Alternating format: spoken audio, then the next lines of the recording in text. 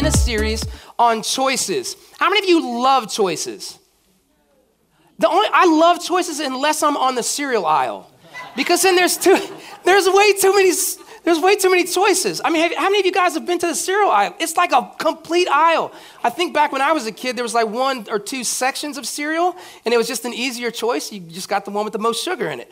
And now there's like a whole aisle of cereal. So choices are great. Sometimes they're difficult, but God leads us to make choices every day. In fact, the multiple times of every day. And the quality of your decisions determines the quality of your life. How many of you would admit that you've made a bad decision and you've suffered bad consequences?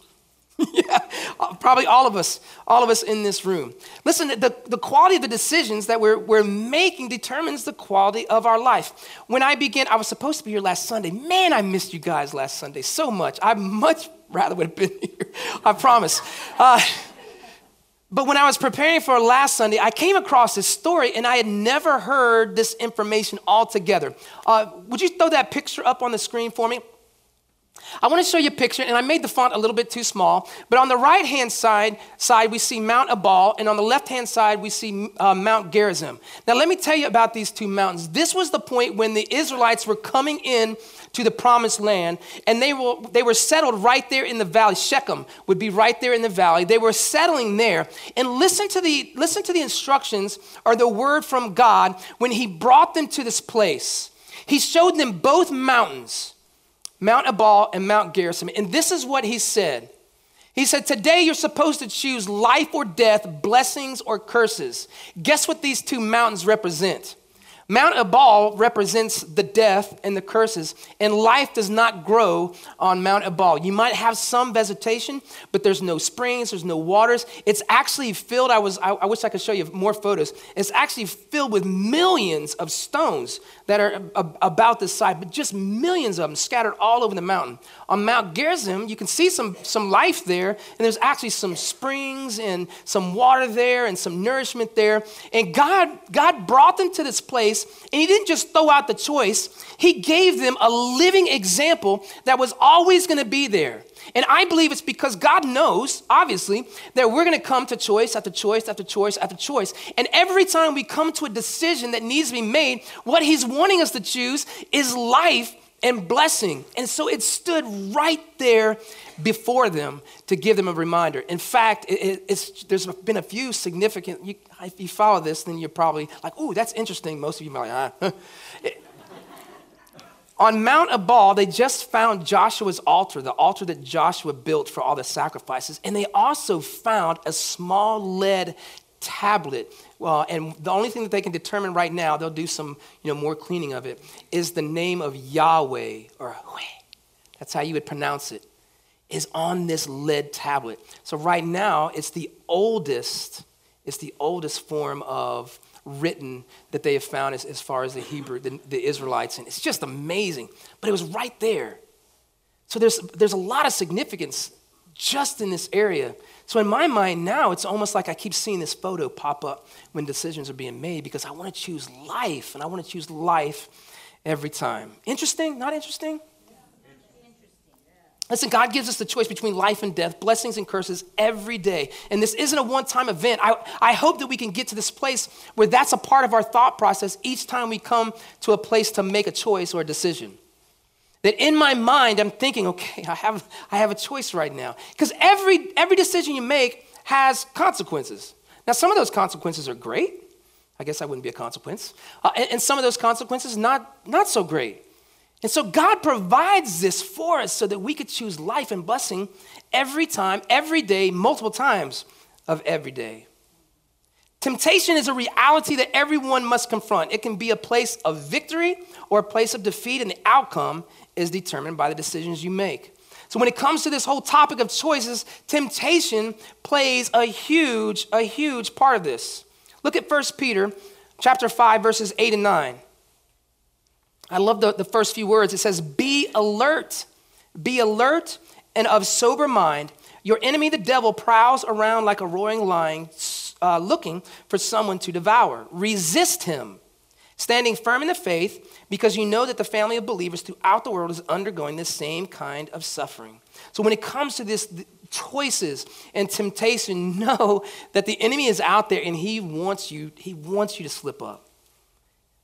And none of us in here escape temptation. Jesus himself didn't even escape temptation. So let's just talk about this adversary, because we have an adversary, and as that verse reads, man, he's looking to trip us up.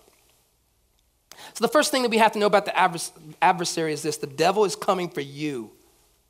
Does that make anyone comfortable? No, the devil's coming for you. He's seeking out. He's waiting.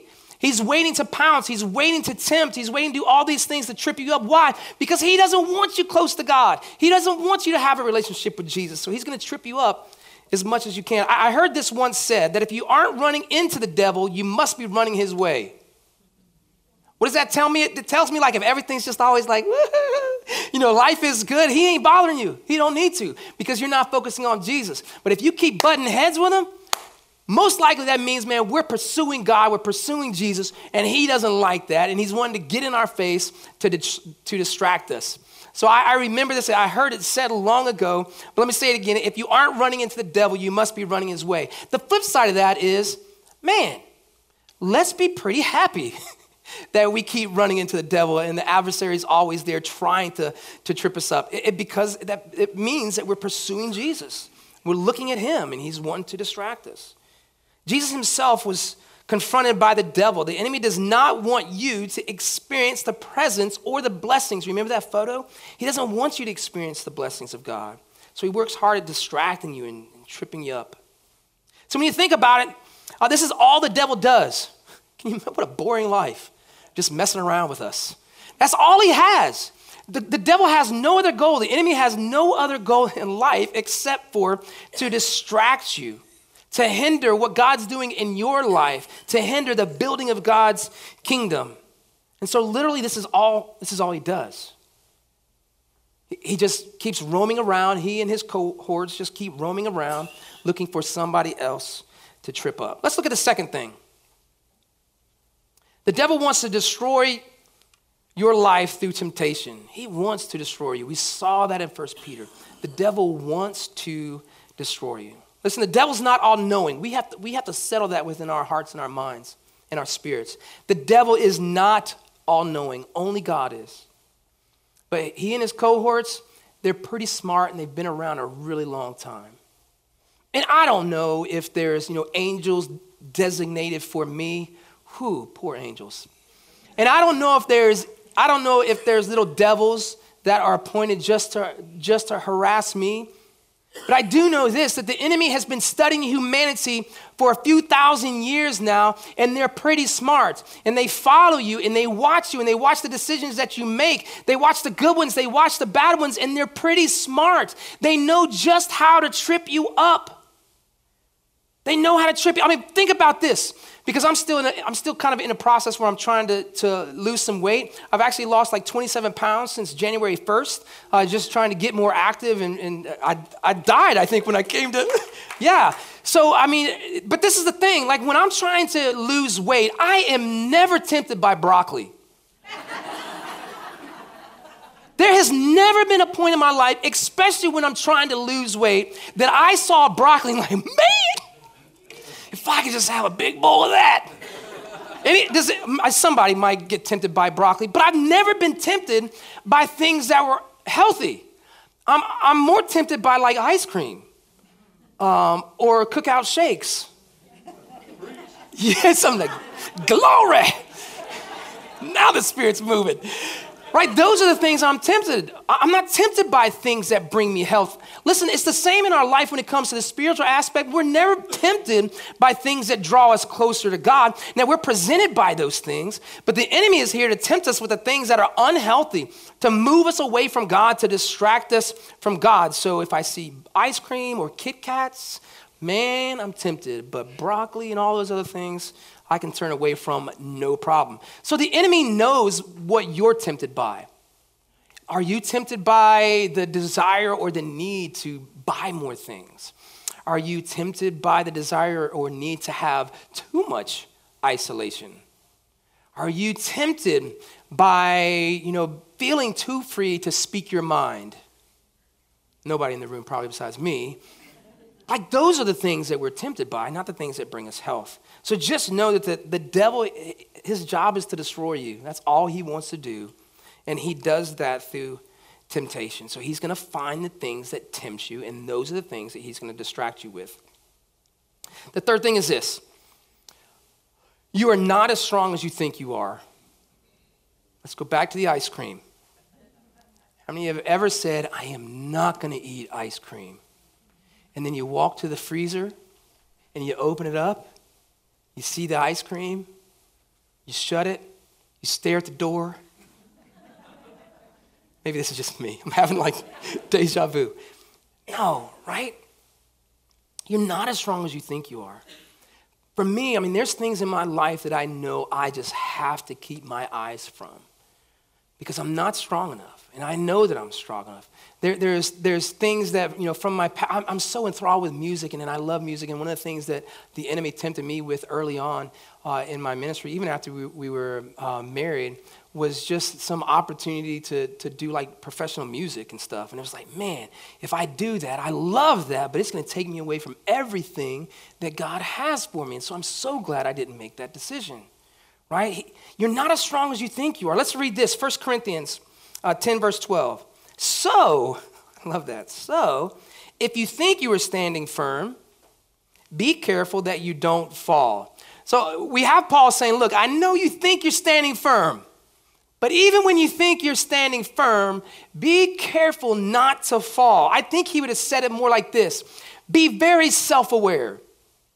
And that's hard for us to do at times because I don't like to see all the ugly parts of me, but I have to. I have to be open to the Holy Spirit showing me the ugly parts of me so that those parts can be transformed to be more like Jesus. So don't ever settle into a place where you feel like you're strong enough to withstand every temptation because that's exactly when you're going to get tripped up. For me, it's not a matter of focusing on the sins or even temptations that might throw me. I choose to focus on God. I choose to focus on his face. If I'm looking at his face, I'm not looking at anything else that might tempt me. And part of that is me being self-aware. And I just want to keep my eyes focused on God. I want to keep my eyes focused on Jesus. Several years ago, I had the opportunity to break the law. It's not as bad as it sounds. I was whitewater rafting in Beckley, West Virginia. And how many of you ever been to Beckley, West Virginia? It's one of my favorite places on earth. And I mean that because of the trails and the whitewater rafting, two specific rivers, the New River and the Gully River. But there's the New River Bridge or the New River Gorge, and the bridge that goes over that. If you've seen the movie Triple X, he jumps I think it's a Corvette. He jumps the Corvette. Vin Diesel jumps the Corvette off the bridge, and each year they close the bridge off like a week out of every year to do these jump days where they're doing bungee jumping and just jumping off with parachutes. And so this bridge is really high. If I remember correctly, it's like 2 statues of Liberty and a Washington Monument high. So if you're afraid of heights, it's just, you don't want. But I was tempted to jump the fence right by the sign that says, don't jump this fence. I jumped the fence and I walked a little beam out to the maintenance catwalk, and I walked the maintenance catwalk into the middle of the bridge, and then I walked this little beam out to the edge. And this is what I know of me now. I shouldn't have done it then. So I think she knows. I just haven't talked about it in a really long time. So here's the thing. When I was on that, even on the catwalk, because it was so high, there's railings. There's no way I could, I guess I could have fell, but there's railings and everything. This is the thing that I was aware of. I was aware of every step. This wasn't one of those times I'm just like, woo, lollygagging and skipping down the beam and getting to the catwalk. And I was aware of every step. I've climbed a few waterfalls, not very high, but and I was aware of every foothold, every hold, right? This is the way that we need to be walking with God, that we're aware of every step. We're aware of every moment that we could be tripped up because you're going to come to us multiple times a day.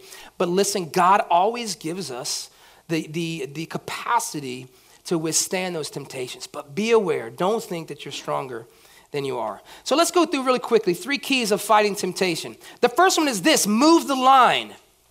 Move the line. Get the ice cream out of your house. Hey, that's a good start, right? If ice cream is a temptation, get the ice cream out of your house, wherever that line is. I love having this conversation with young people because when we're young, we always think that if this is the crossover, if I cross over this line, then I'm sinning. I don't know why we think that we can get right next to the line. No, move the line, make the line over there and decide that I'm not even getting close to the line. Right? That's the first thing that we have to do to withstand temptation. When we're fighting this, put the line way away. Whatever that might be, move the line. So we need to pre-decide to put distance between you and the temptation, or perhaps you and the failure, right? Because we're going to be tempted, and it's not a sin to be tempted. The sin happens when we fail. We fall to the temptation. So move that line. The second thing is this: magnify the cost. Magnify the cost. Proverbs 6:32 and 33 says this, but a man who commits adultery has no sense. Whoever does so destroys himself. Blows and disgrace are his lot, and his shame will never be wiped away. So this is a very particular sin that we're talking about, but let's magnify the cost. Whatever the consequence of falling to temptation is, you magnify that so it hurts more before it happens, so that we stay as far away from the failure as possible. Pre-decide that the price you'll pay is far too great. Pre-decide that. Know that going into a situation where you might be tempted. If your thing is shopping, even when you don't have money, leave the credit cards at home. Leave everything at home if you need to. Well, except your driver's license. Leave it all at home. Go window shopping and you can't buy. Right, wherever. All the women hate me now. And a few men, I like to shop. But magnify the cost. Magnify the cost so that we stay far away. The third thing is this: plan your escape. Plan your escape. We see this happen with Joseph, right? And maybe he didn't have a direct route, because Joseph with Potiphar's wife, remember that temptation and everything, and she's all over him, and he gets out of his cloak, his coat, and he runs. Maybe he didn't have the route predetermined, but because his response was so quick, I know this, that Joseph had it predetermined that if that ever happened in any capacity, I'm turning and I'm running. Listen to 1 Corinthians 10:13. Again, this might be a very specific temptation, but 1 Corinthians 10:13 says this: no temptation has overtaken you except what is common to mankind, and God is faithful. He will not let you be tempted beyond you can bear. Now, we like to pull that verse out and we like to apply it to a lot of different things, but it's talking about temptation. But when you are tempted, listen to this: he will also provide a way out so that you can endure. I love Paul's instruction to Timothy when he's talking about youthful lust. He doesn't say, hey, just be careful when you're experiencing some youthful lust. No, he says this: flee, run. When you experience youthful lust, run. Listen, we don't just lust over people. We lust over a lot of things. We lust over objects. We lust over power. We lust over authority. We lust over a lot of things. And I love Paul his instructions to Timothy. When you experience this, when you feel this, and listen, we all know that moment when it's about to get us. Paul says, run, turn around and run. Listen, we can pre-decide to do that. Pre-decide your escape and how you remove yourself from the temptation. That has to be the thing. So for me, how many of you have like crazy family members and you avoid some of them? No, be honest. I mean, we're people. I have a few family members that I wish I could say it's all them. It's probably still some me. But I just know, like, when I get around this family member, an argument, I don't know what it's going to be something really stupid, and you're going to walk away like all angry and ticked off, and you'll be like, what were we fighting about? Right? But I just know there's a few family members for me, and so I have to be very careful. I'm very aware when I'm around these family members, and I probably won't spend as much time around them as I do everybody else. I'm certainly not going to sit down in the chair next to them if it's open. I'm going to sit across the table or down the table, all right? This is what we're seeing here. We've got to pre-decide our escape. We've got to be wise enough to know that temptation is coming after us. We'll face temptation after temptation after temptation, and we want to set ourselves up for success, for fruitfulness, right? Go back to the picture. I want to choose life every time. Life and blessing and not death and curses. Matthew 26:41. It says this, and then we'll begin to close. Watch and pray so that you will not fall into temptation. The spirit is willing, but the flesh is weak. The spirit is willing, but the flesh is weak. Listen, I wish that I could say that in myself, in my flesh, and David, like he's a really strong dude. But I know that I'm not. The strength, all the strength that I have, all the strength that I would experience only comes by the power of the Holy Spirit. It only comes as I'm aware of the weaknesses that are in me. It's likely that David says the wrong thing at the wrong time. And so I just have to be careful. I have to be aware, right? And this is what the message is saying to us this morning. Temptation is going to happen. You will be tempted. You will be tempted. Now, you might be tempted differently than I am or with different things, but you will be tempted. It is coming. It is happening already. And maybe there's even some sin in your life now that, man, you're distraught because you keep falling and you keep falling and you keep falling. Take the notes from this morning. It's in the app. It's going to be online. You can access those. It'll be in the worship guide. Take those notes and begin to say, man, these are the things that I'm going to do, especially with this temptation or the temptation of this sin. Because I want to set myself up. I want to pre-decide. I want to see this picture. I want to see God standing before me, and I want him to show me life and blessings, death and curses, and I want to choose life and blessing every time. And this is the cool thing. Like this is the whole thing about sin, right? We will have to face consequences if we sin. But the whole thing about sin to me isn't a matter of judgment or a matter of shame. Thankfully, if you know Jesus, if you have Jesus as your Lord and Savior, every sin, past, present, and future, has been paid for by the blood of Jesus. Oh, yes, amen. I'm so thankful for that. This is the thing about sin in my life. Sin distracts me from God. It doesn't distract him from me. His eyes are always on me. But sin in my life distracts me from who he is. It distracts me from his goodness. It distracts me from his blessings. I take my eyes off of him and I focus on so many other things. That's what sin does in our life. I'm so thankful that if I sin right now and Jesus comes right after, that I still get to spend eternity with him. However, in every moment that I have until Jesus comes, I want my eyes to be on Jesus. I want my eyes to be on God. I want my relationship to keep growing stronger and stronger. I want to be closer and closer to who he is. And sin messes that up. So in this area of temptation, which is typically happening before sin, man, let's predetermine, let's pre-decide that we've got an action plan set in place. And I'm going to keep my eyes on Jesus. Let's close our eyes.